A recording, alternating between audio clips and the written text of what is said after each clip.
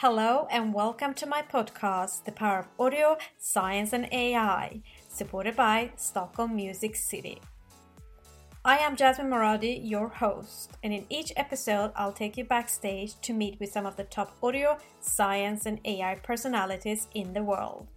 I will interview entrepreneurs, authors, business experts and thought leaders to learn how and why they're so passionate and determined about what they do. I will give you the knowledge and the insight your business needs to succeed with your audio branding.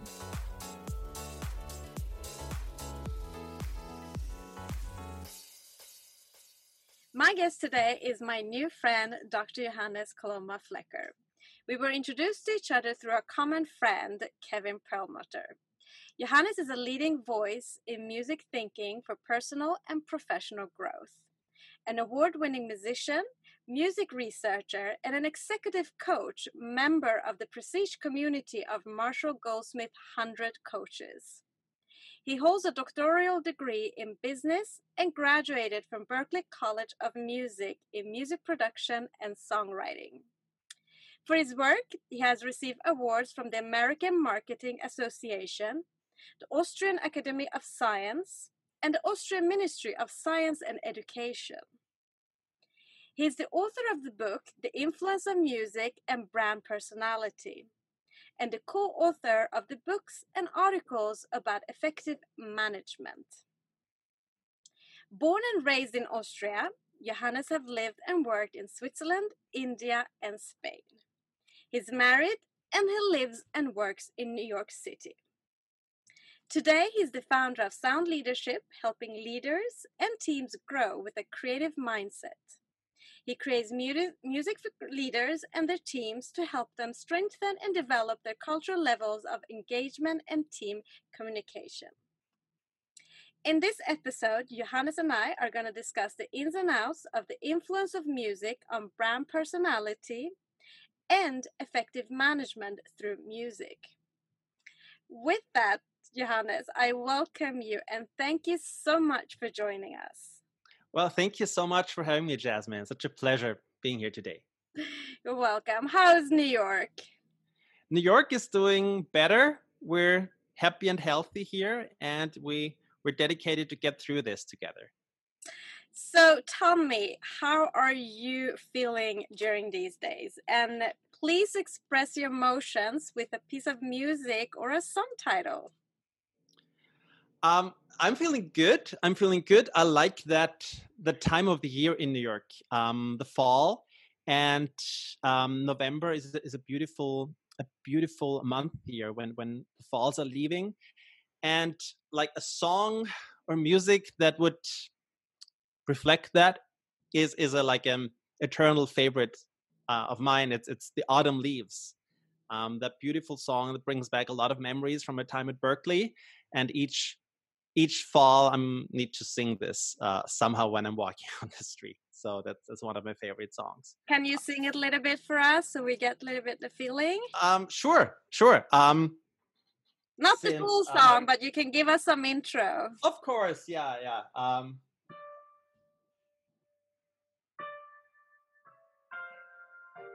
The falling leaves drift by the window.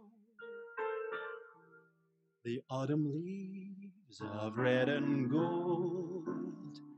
I see your lips, the summer kisses, the sunburned hands I used to hold.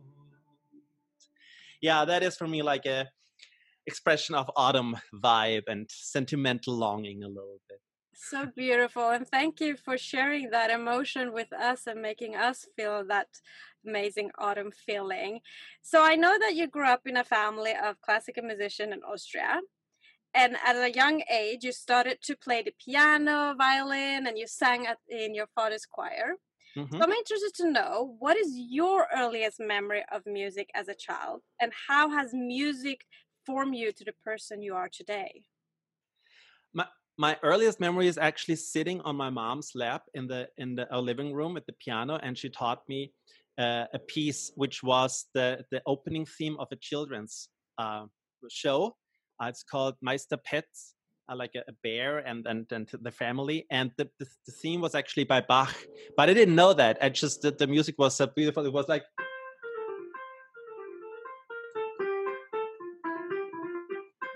And this was the first piece I learned, my mom, when I was sitting on her lap.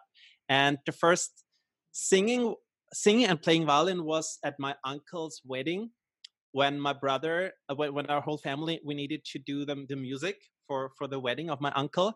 And I was 6 years old, and I started learning violin, and my brother wrote me a little solo, a Hello Dolly solo. So I was there 6 years old and playing this dun, dun, dun, dun, dun, dun, dun, and I was just playing it. And after that, I remember everyone was applauding so much, and I thought, why are they applauding? I was just playing that. This is one of my earliest memories. Oh, wow. Wow. And how has music formed you then to the person you are today? Well, it's just part of my life. And like every day there is some music. Either I'm singing or I'm playing or I'm listening to something new or I'm composing. I could not imagine life without music. And it was just it's just an essential part of everything. For every celebration, I sing for someone, no matter how small or big. Like music is just so essential that is really one of the most important part of my life in everything. And this is really because I grew up with that 24/7, and someone was always practicing or playing or singing. So yeah. You were surrounded around it. Yeah, well, I would say I don't come from a musical family, but I always wished that I could play an instrument. And I tried as a child.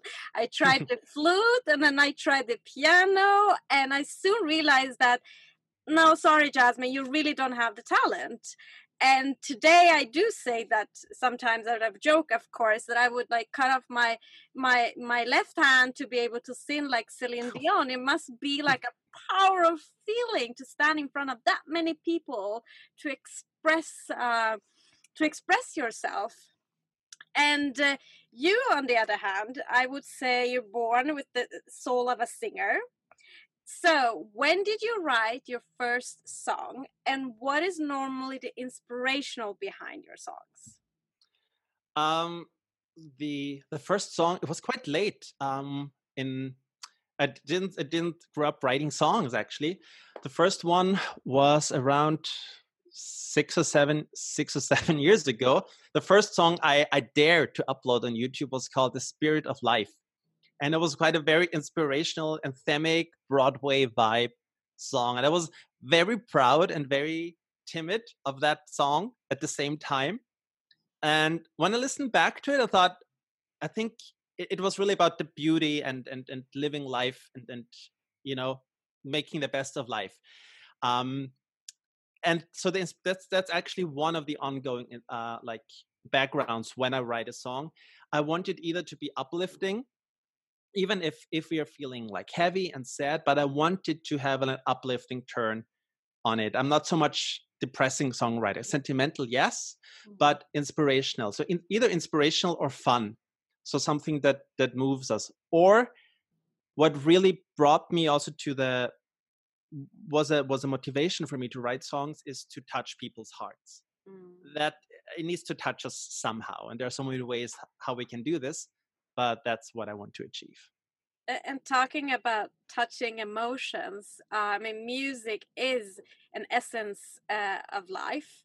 And music is also a way for us to express our feelings. It is what feeling sounds like. Mm-hmm. So, through your lens, what is music, and why does it have such a magical, powerful effect on us? Mm. Such a great and big question. I mean, there is a saying that music is the universal language, and I feel it is true, because I don't need to understand necessarily every single word. If music is written in a different language and someone sings it, I still understand the feeling, and I can connect immediately to it. I think this universal language also has that feeling to it, that music allows us to connect directly. We don't need to translate it. We don't need to wait for us. I immediately feel it. And this is something so powerful that few other I think mediums have. Um, for very often we need to like educate ourselves to understand a concept or something. But if a piece of music is beautiful, it touches us and it hits us immediately.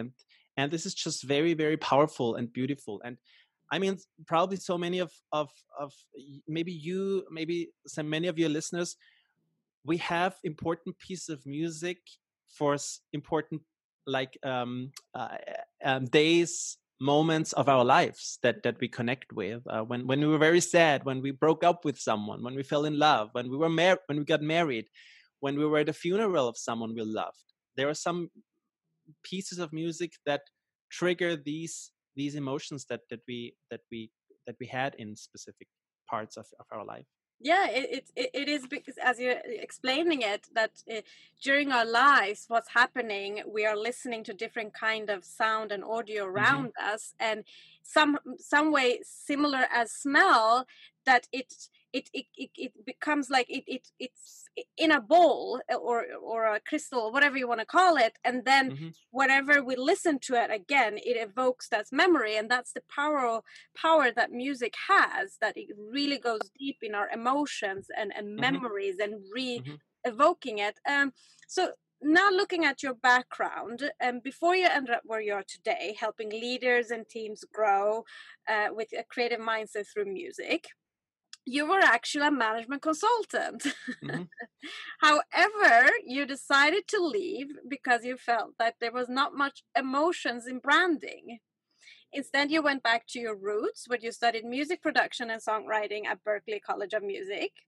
So tell us about your journey and your discoveries to brought you from management consultant to where you are today.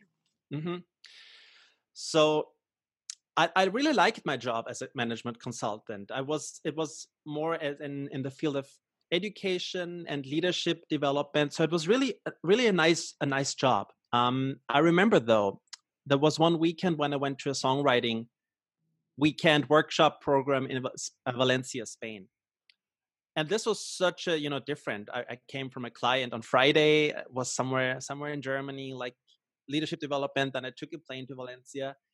And it was such a different world. All of a sudden, I was surrounded by creativity, by amazing people and teachers and vocalists and songwriters and people from all paths of life. And on Monday, I went back to work, to a client. And I walked through the hallway and thought, yes, it's great, but I'm not sure if I want to do this all the time. So this is why I thought I want to do this, express this more myself, and really be more surrounded by music. And this led me to the path of leaving this daytime job. I mean, I still did a lot of leadership consulting, besides that, but moving to the United States and immersing myself with music and become the best musician that I can be and the best writer that I can be. It was not so much that I didn't like it. It was more like my soul knew I want to do more creative work, and then somehow combine it with my background, which I'm aiming to do now, like in my everyday work.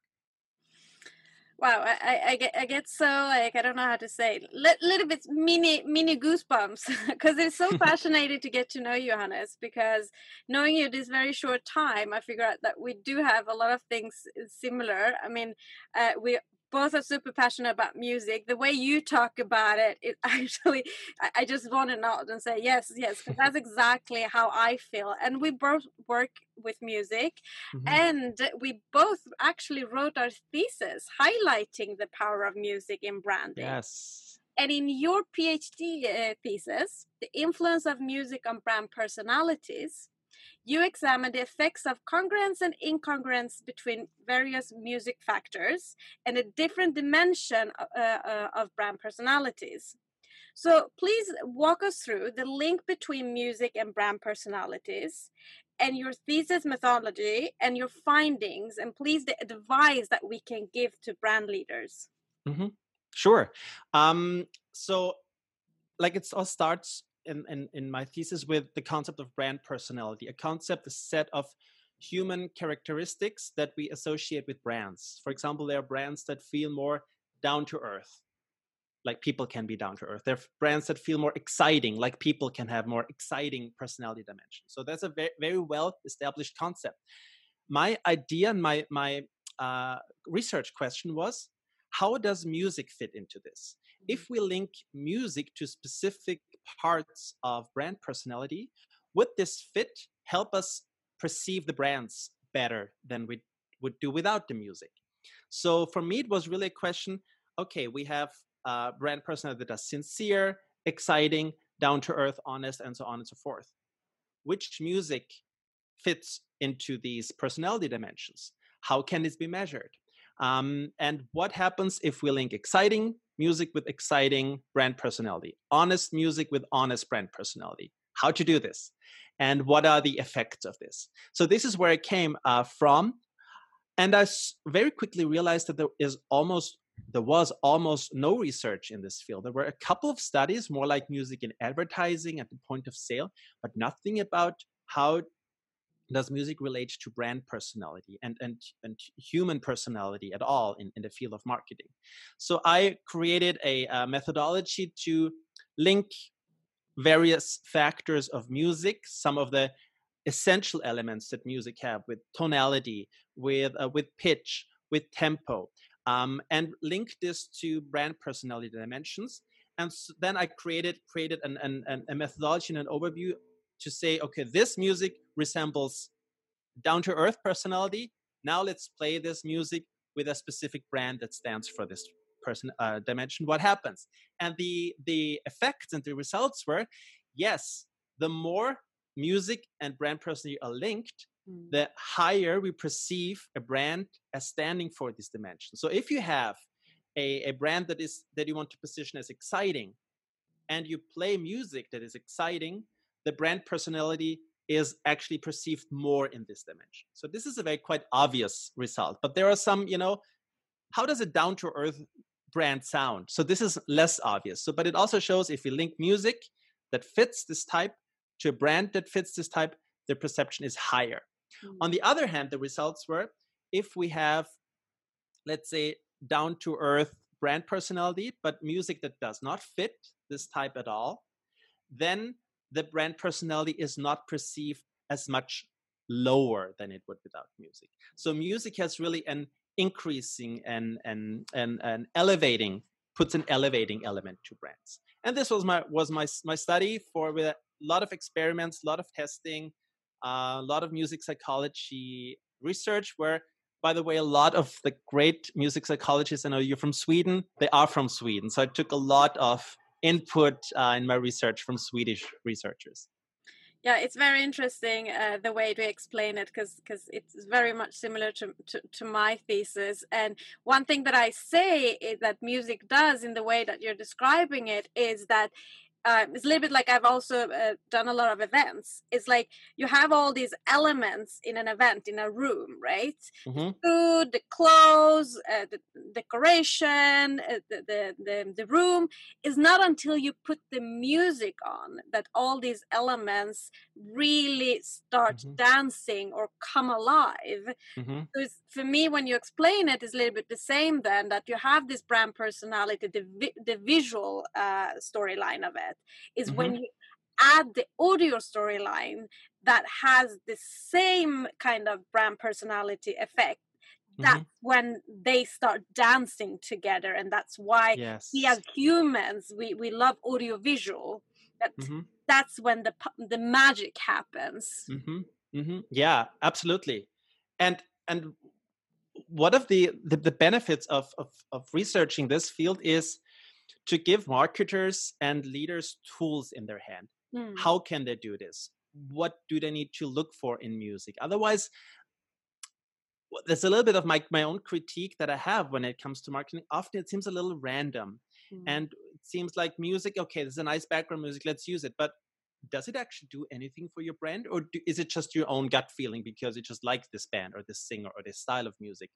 Why do you choose that specific music? What is the scientific background on this? And this is lacking, I feel. And this is not in our vocabulary, and no one learns this so if we get a little bit better, data to support this, that's useful. So it's not just intuition and feeling. So based on your findings, I also read in your thesis, there was a sentence that I really liked, and that was music acts as an amplifier for spoken language. Mm-hmm. Explain to us a little bit what that means, and how can we teach the brand leaders how to use this in their audio branding today? Mm-hmm. So as an amplifier for words, I mean, it's quite simple. You can have text like, the falling leaves drift by the window, the autumn leaves of red and gold. I see your lips, the summer kisses, and then the sunburned hands I used to hold. So these are beautiful lyrics. But if we put it to music that supports this, the falling leaves drift by the window, the rhythm that we put in it, the pitch that we put in it, the tempo that we put in it, the chord structure, if we have if just enhances the vibe of the words. If we have the falling leaves drift by the window, the falling leaves drift by the window. So depending on what we want to say, we can enhance this with minor, with major, with happy, with sad, with fast, with slow, with high pitch, with low pitch, with the rhythm, with the rhyme, which makes things more memorable. I mean, this is also why, and it's kind of embarrassing to say, but when I watch TV and I watch the ads, I remember when they are sung, and the most not intelligent. I mean, they are intelligent. It's very well crafted. But why would I sing like a phone number 555 something while I'm cooking? Because it works. Because it makes it memorable. And songs and music makes words more memorable as well, and it lifts them up. It lifts them up as well. Yeah, and what would you say is what is the challenge in the industry that makes it challenging to find that brand fit or find that fit? Would you say the lack how to measure it and how to value it. I think we don't really have a lot of tools. So music is very often seen, music and sound is seen as nice to have, but not as an essential. We all know graphic logos. I mean, makes or breaks our perception. I just recently saw Kia has a new logo, from a kind of 90s vibe circle and key in the middle to a very sharp, cool looking logo that stands for 2020 and the future. For sound, it's not that well established, but now we spend time on our screens all the time. We can listen to the sounds all the time because we're at home in our home office. We interact with our phones, with our iMacs, with the laptops all the time. So we have access to sound 24/7. So there's so much potential as well to use the power of sound and of voice as well. I mean, Siri and Alexa and Google, I mean, they interact with us through voice. So there's so much potential to use this and to differentiate your brand through a sound. It just stands for your own brand, and you shape your brand and you shape your culture through that as well. But this, to come back to a question, why is it not more used? I think we lack maybe also education and the apprehension that music really has a massive effect on how we feel about our surroundings and on the brands we connect with. And if I would tell you okay, so imagine all possibilities in the world, how would this measurement tool look like that a brand leader could use to be able to do these measurements and figure out, okay, so what piece of sound or music fits with the campaign that I want to do? I think it's really we want to measure, depending on where we are and how we use music, the impact on emotional response, on cognitive response, and on our action, on the cash that someone pays in a wine store. And exactly. So do we feel better about a brand as a consumer if I listen to that? Do I have a higher recognition of brands with a specific audio, with the audio logo?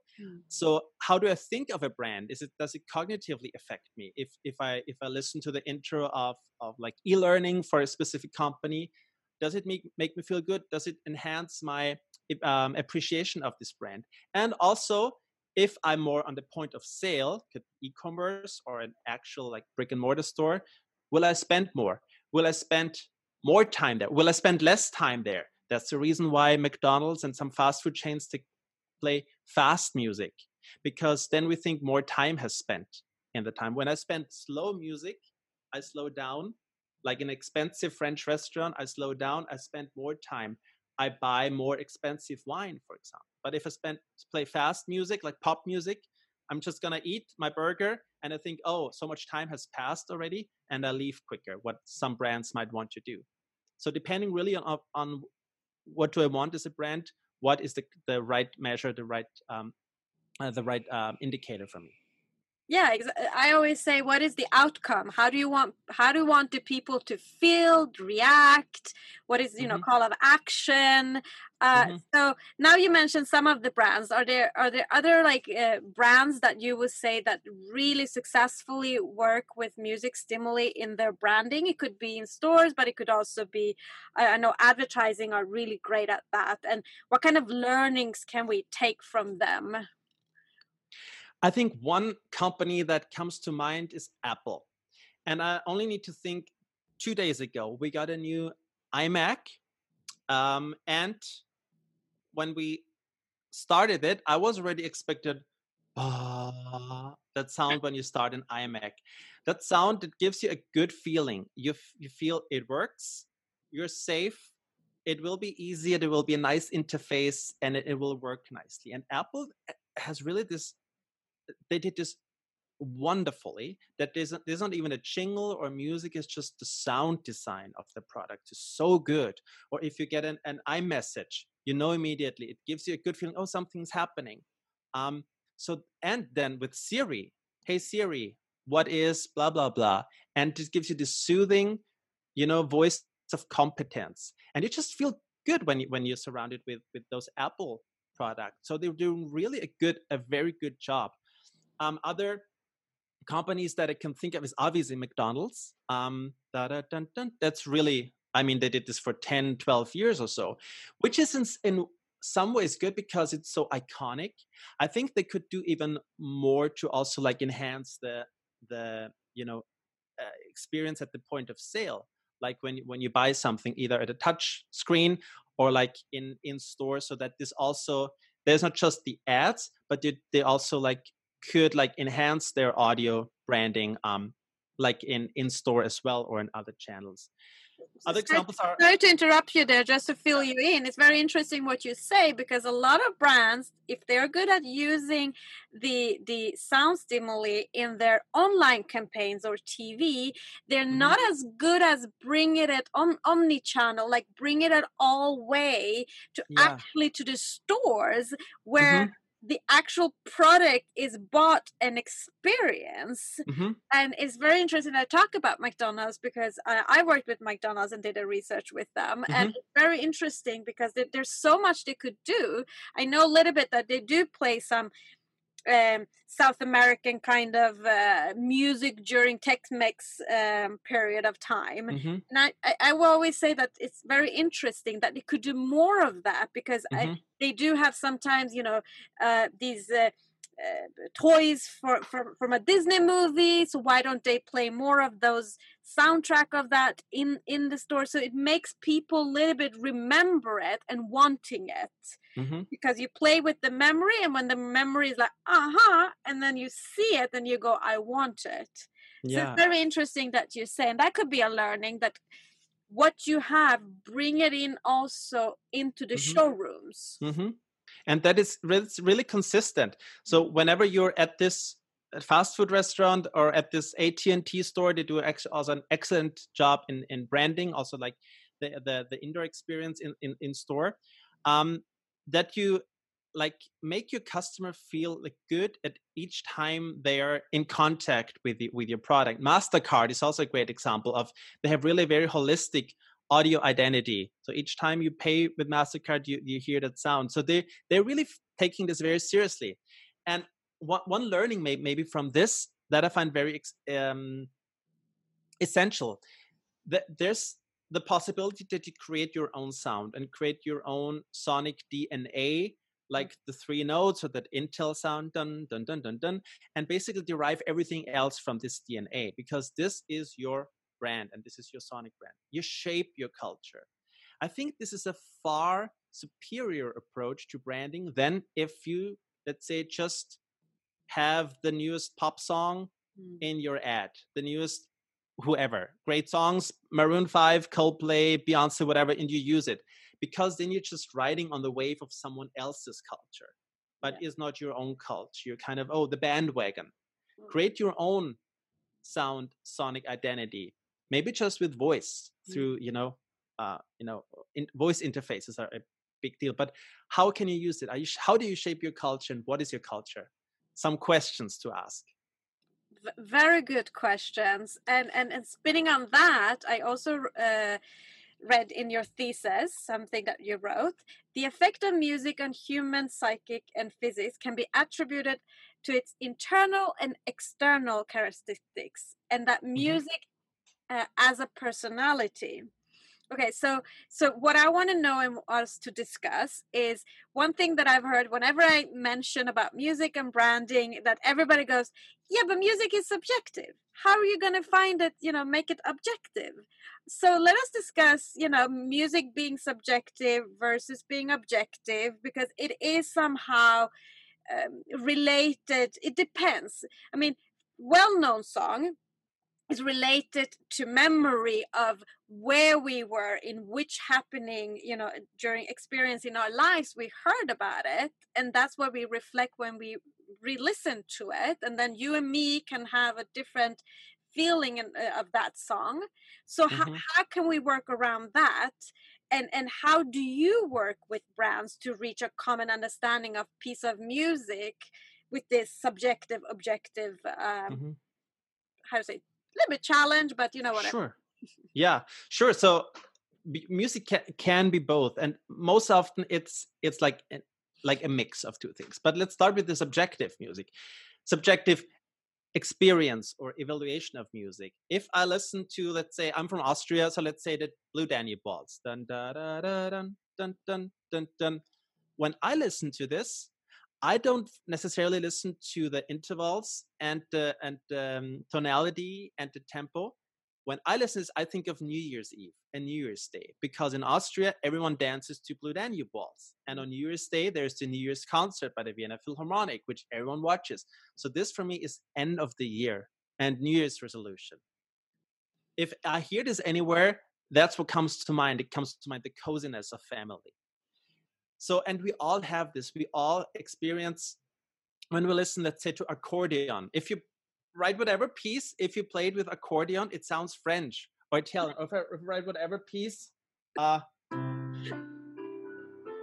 whatever, very simple. But if I play it with a harpsichord,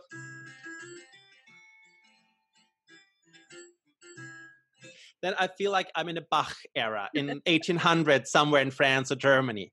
So these are our images that we have in our mind because of our cultural upbringing. And these, some of them are universal, some of them are, country specific.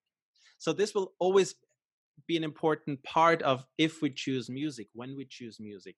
What is the cultural background of this music? What do we associate with people? So we need to really ask also people, how does it make them feel? The other element is what is really, again, the objective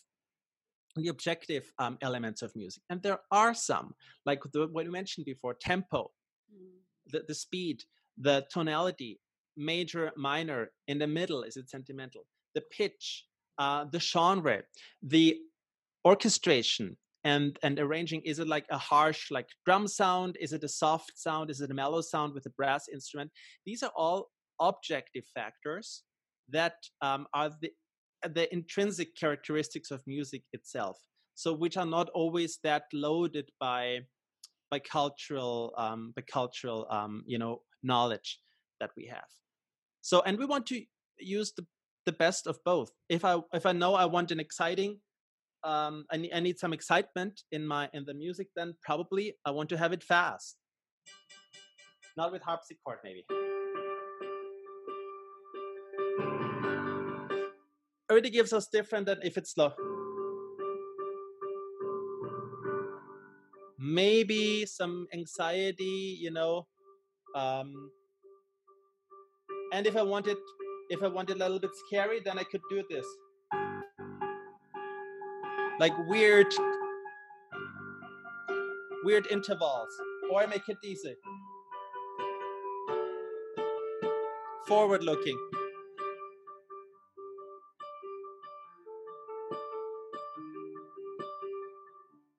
Just a few examples of these are intrinsic characteristics of music. Where on the keyboard is it? How do we combine those notes that have just effects? And we need both. Yeah. Because and music is a language, and when it comes to the objective, I really try to point out that it can be objective, and by that I mean, like, look at the film industry. I always say, for example, that in a love story in a movie, in somehow you know that the couple are gonna kiss or make up because the music coming before the images, right? mm-hmm. Tells you that story, and then of course majority understand a love song, or that happiness. There's something in that song that like, yeah, he got her, and that is like that. It can be objective using music like that.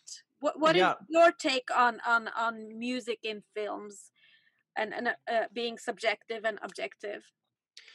Well, with music and films, it's always really the composer needs to know what is really the story about and what is the emotion the director wants to convey. So the music is really second violin in this element. It's not about just the music being beautiful all the time, but how can we support it? And I mean, there are also these, like, this YouTube videos of, like, whatever, The Shining, and then someone made a trailer with happy music, and all of a sudden it's ridiculous. It's so funny. It changes everything. So to really understand and make a beautiful audiovisual product in a film, in an ad, you need to understand first what is the story. So it's really programmatic, and then you have them add music to it that does not distract. Sometimes you don't even hear the music, because you don't even notice the music because it's so good that you actually forget there is music. You don't want to distract from the content that you have. And this is I say this with some self-pity as a composer, because as a composer you want the music to shine, but no, you need to support that storyline, and everything. The storyline is the key, and the music, how can you make it non-intrusive, supporting what you have to say? And for that you also need to have clarity as a director, as a producer, as a marketer. What is actually the message you want to bring? And then let the composer do their work to support this. Wow, beautiful. That is, I would say, a strong learning that the brands should really take in. Well said in that. And going back to songwriting and you being a musician, you mentioned in one of your talks, music thinking, that as artists and as songwriters, you musicians have the great power in connecting with your audience, with the songs you write and the songs you sing. So I'm interested to learn about this power that you're talking about. I like to bring that example. I like to bring that example that if you stand somewhere on a stage at a talk and you look at someone in the audience and tell them, I love you, that probably doesn't really resonate well. As a singer, as a musician, we have the power, the ability to elevate what we say by creating music with it. If a singer stands on stage and sings, I love you, and says this to the same person, the effect will be probably a very different and a very positive effect. So with lyrics put to music, with music being presented to someone, we have the ability to make things less harsh, to actually raise the acceptance of what has been said, and actually to also like invite a thought process of this. This is why I love the power of songwriting so much, because it allows us to tell sometimes harsh and ugly truth and a negative happenings in life, but it allows us to package it in a way that it is not hurtful, and that I can still express what I want to say, but in a way that is not really harsh or harmful, or like breaks relationships. For example, I was working with a group of new hires in a consulting firm in their onboarding week, and what we did was musical storytelling about their experience of their first week. And they had some, and this was in a culture that was very like a big gap in hierarchy. So you wouldn't just talk to the HR person and just talk what's in your mind. This wasn't possible. So they wrote songs about the first week, and this was quite some very critical songs, actually. There was a lack of clarity what they're supposed to do, that there was uncertainty, and also that they haven't been paid so far, and they were all wondering, when are we going to get paid? And no one dared to ask. But we wrote in a half day, we wrote about the stories and also other things, but they all even expressed all these elements in their songs, and HR was in the audience and listened to that, and I thought, yeah, and it was not harsh, and everyone felt also more empowered to express this. And how did you come up with this idea and this process to do this for these teams and brands? Sure. So I mean, circling back to management consulting, really I'm grateful for that time, because I realized so often working with teams and building team cohesion and better team communication and developing of leaders is very analytic, and the big aspect of like connecting to our teams in a deeper way is lacking. So when I wrote songs and when I went to Berkeley, I thought, wait a minute, there is writing songs are such a powerful tool to express our feelings and our stories. What would be a way to connect both? So I was accepted to a startup lab and a startup incubator program by MIT and Berklee College of Music.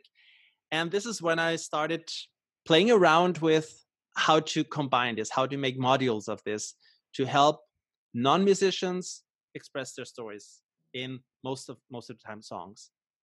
It's very interesting, because a lot of artists say that they can't express their feelings in words, and that is where they use the music for, to tell the story or tell the pain that they feel. Mm-hmm. So for us that we are not musicians, the same, that you're teaching us how to use that skills to be able to express our feelings in challenging ways. It's brilliant. It's really brilliant, and it doesn't have to be the next hit song. No, it's just to get that message out. Yeah, yes, absolutely, and that's what we're aiming to do. I mean, I grew up as a musician, and I was always comfortable playing in front of people and singing in front of people. When I wrote my first song and uploaded this on YouTube, it was terrifying for me to share this with the world. So, but it was also momentous for me, because I can do it. I can do it.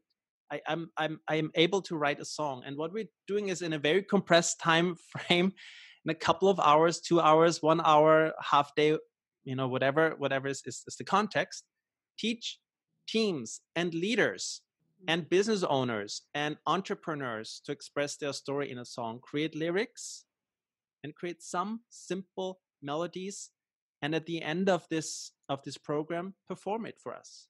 And this has such a really like healing. It's really momentous healing element. If you understand, oh wow, I might not know how to play an instrument, but I can create a song and express myself, and that's very powerful. And this keeps me going, and this is the driving force why I'm doing this in the first place. And even if all of us are not professional musicians, somehow we by our voice, I mean, I'm not going to try it, but of course I can sing in in the shower. We do have some sound that is us. So no matter how it sounds to other people, I think that is why I always say I want to sing like Celine Dion. I think the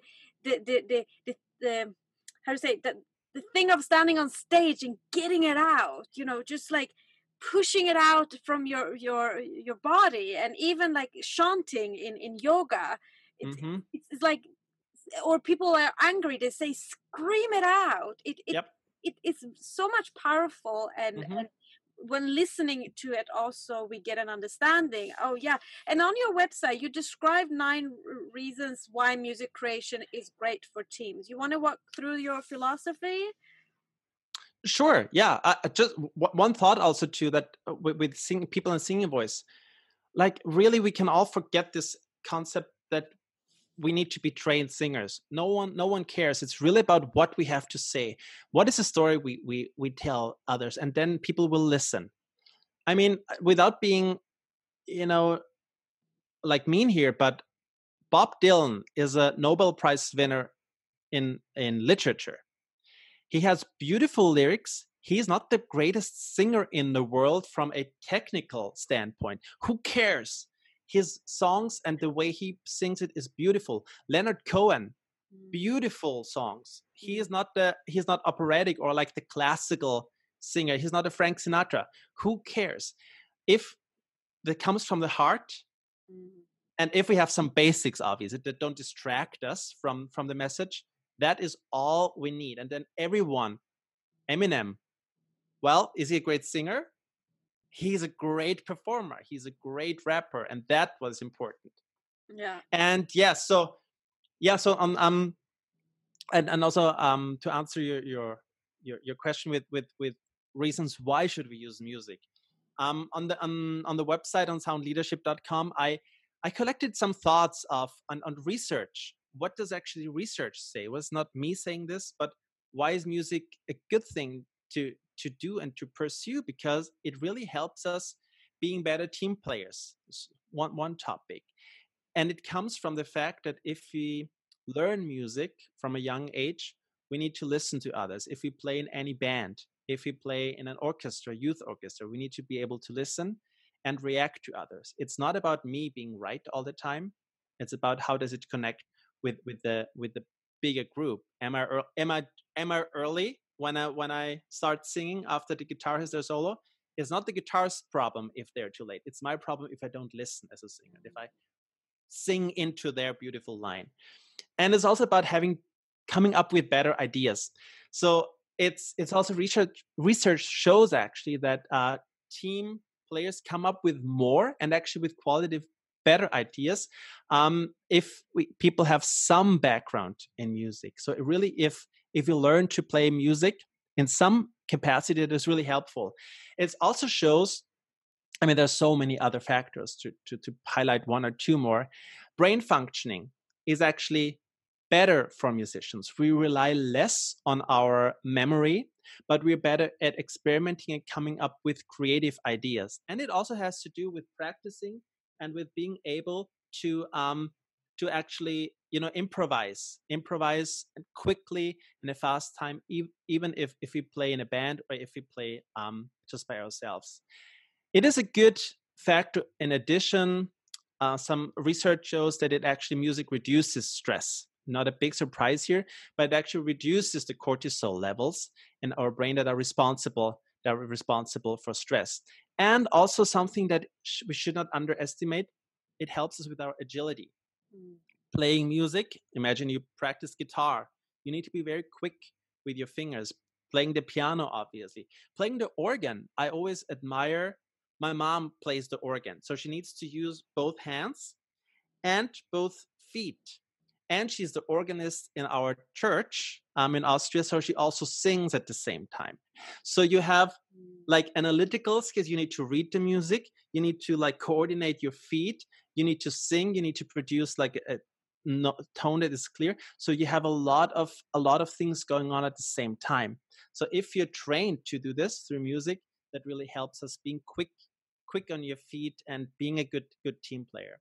And the biggest study of all is that musicians are generally, it's important to become a better leader, because for 60% of CEOs worldwide, this was like a big study by IBM, they show that for CEOs, creativity is the most important leadership skill. It's such a underappreciated still skill to have, and what better tool to learn this and to develop the skills than music itself. Wow. And listening to you, you mentioned about music and stress, and Mm-hmm. looking at our society today, Oh yeah. a lot of companies and humans are going through a rough time now because of the pandemic. Mm-hmm. What would you say the role of music is now during the crisis? How important is music in the new now? And what do Mm-hmm. you bring to your clients going forward? Mm-hmm. I work, so I have a lot of colleagues who are coaches in this organization, Marshall Goldsmith 100 Coaches. I'm like in weekly, daily contact with some of the leading coaches in the world. And what I hear all the time is that it's so difficult for their clients because everyone is remote. They feel a lack of connection. They feel a lack of sometimes, meaning, and the thing and other elements to come after that. If it's difficult for you to find meaning, or if you don't have connection, motivation is very difficult to keep up. If you're sitting at home for months and months and months, and now we have more lockdowns, it's very difficult. Inspiration is very difficult. So this actual connection with other humans on a very human level to create something together, this is actually very much lacking. We don't have any concerts we can go to. Everything is closed. This takes a big toll on us, and we see this in stress levels rising, and people can have mental health problems even more than before. So music is experiencing music, listening to music together, singing together one song, creating something together, like having some drum session, whatever it is. This is not really productive, but it is healing in some way. So have the what I would, so I see this from my colleagues who works with thousands of people, of myself, and with my own clients. This is also like a big source of kind of stagnation, that it's just very, if you feel disconnected. And so the music in any shape, way, or form, like creating a song together through Zoom, what's my specialty, for example, but also through so many other means that we can achieve meaning, and even if it's to alleviate pain or stress or loneliness in the short term.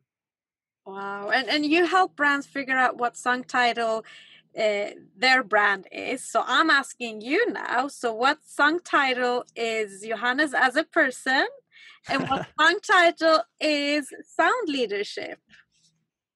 This is a great question. So I mean, for sound leadership, I need to go like on a meta level. It needs to be a song about songs, and I can think of actually the Elton John song, "Your Song." Right. So it's really about us writing a simple song. It might not be perfect. It might not be the best song, but it's my song that I write for you, and take it. And I hope like that you as the other person have a little bit of a better day, a little bit of a better life through that song, because this one song is really for you as a client, for you as my friend, for you as my partner, and it comes from the heart.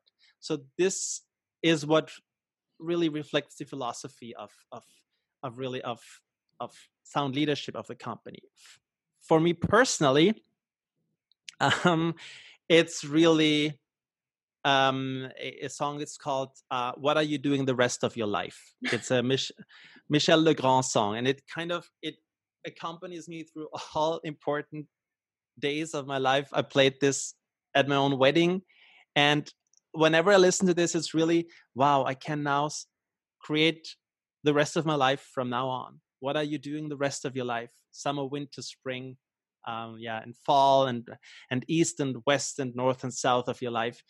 It's such a beautiful, sentimental, uplifting, melancholic, positive, longing song, and always asking, what's next?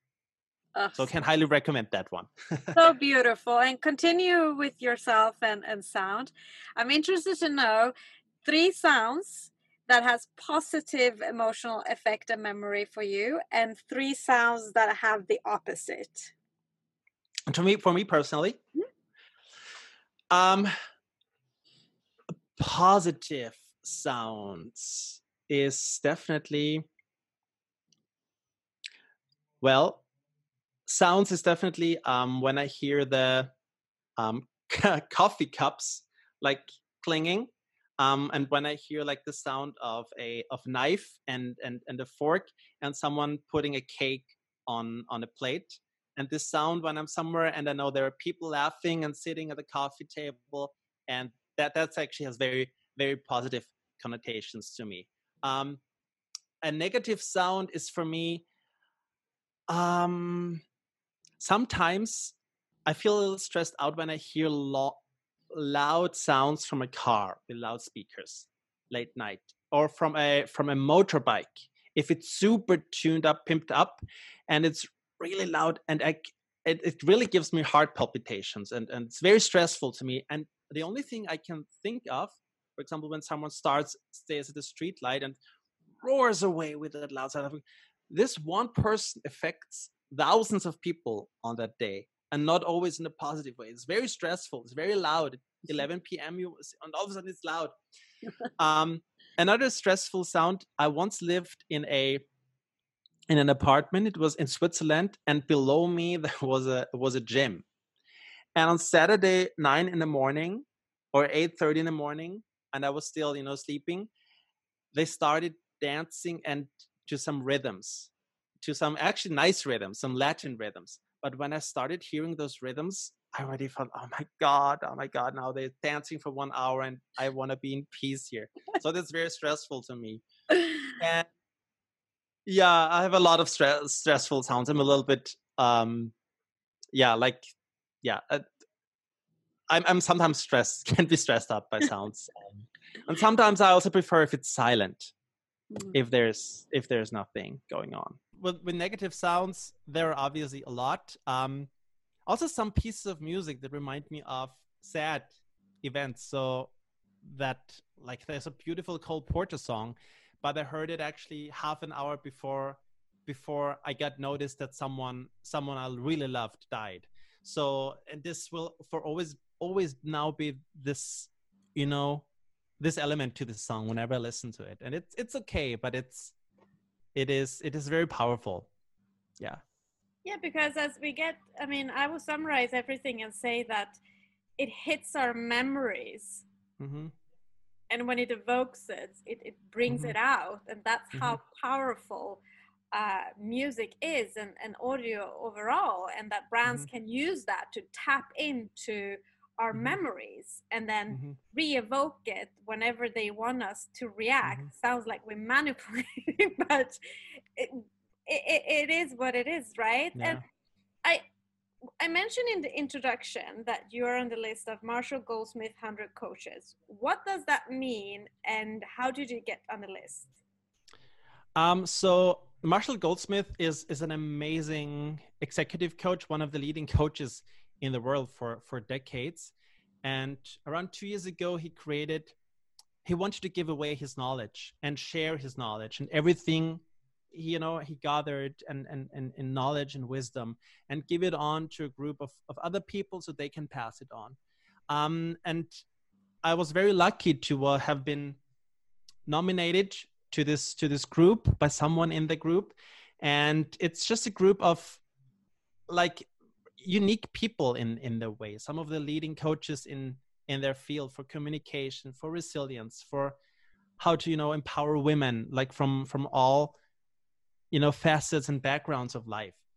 And being in this group with such a community of inspiring people is just a beautiful gift that I really treasure, because it allows us to safely really share who we are, what we are working on, what we're going through sometimes, especially in this pandemic, and what we aim to do. And it's really like a beautiful way of not just exchanging knowledge, but really getting to know people closely. And for me, it's also really getting inspired by what some people are really doing. It's sometimes incredible when I look at some of my colleagues and the work they're producing. It's such an inspiration to, to go my own way and to with what I can contribute to others, to society, not just to leaders, but to society in some way through music. And it's just a great community that I'm very, very, very grateful to be part of. I'm glad to hear that, and I'm so happy to have you a part of my podcast. But you have also launched your own podcast, Compose Your Life. So tell us about what is it you want to teach the listeners. Yeah, thank you for mentioning that. So Compose Your Life is a podcast I started recently. It's about people who are in the intersection of music, creativity, and leadership.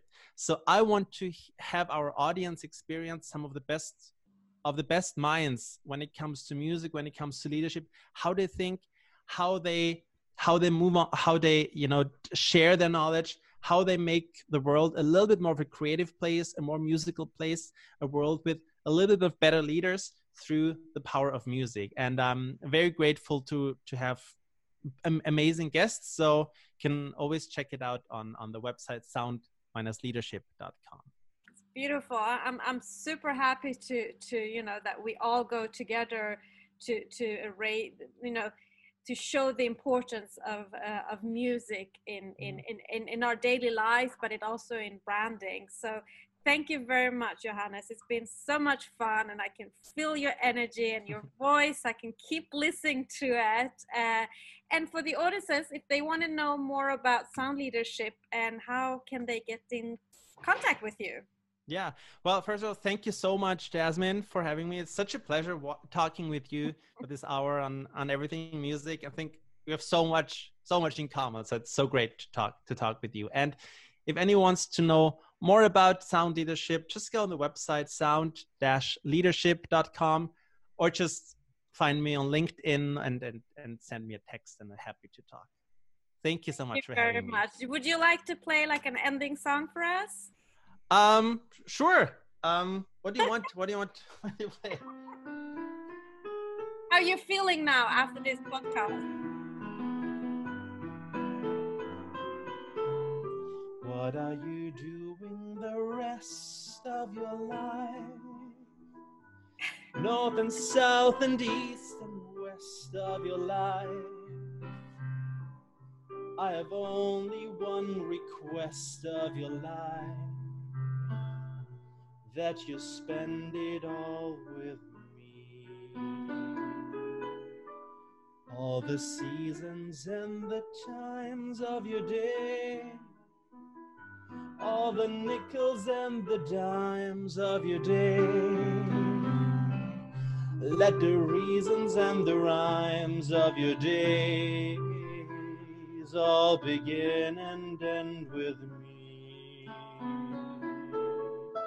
I want to see your face in every kind of life, in fields of dawn and forests of the light. And when I stand before the candles on a cake, oh, let me be the one to hear the silent wish you make.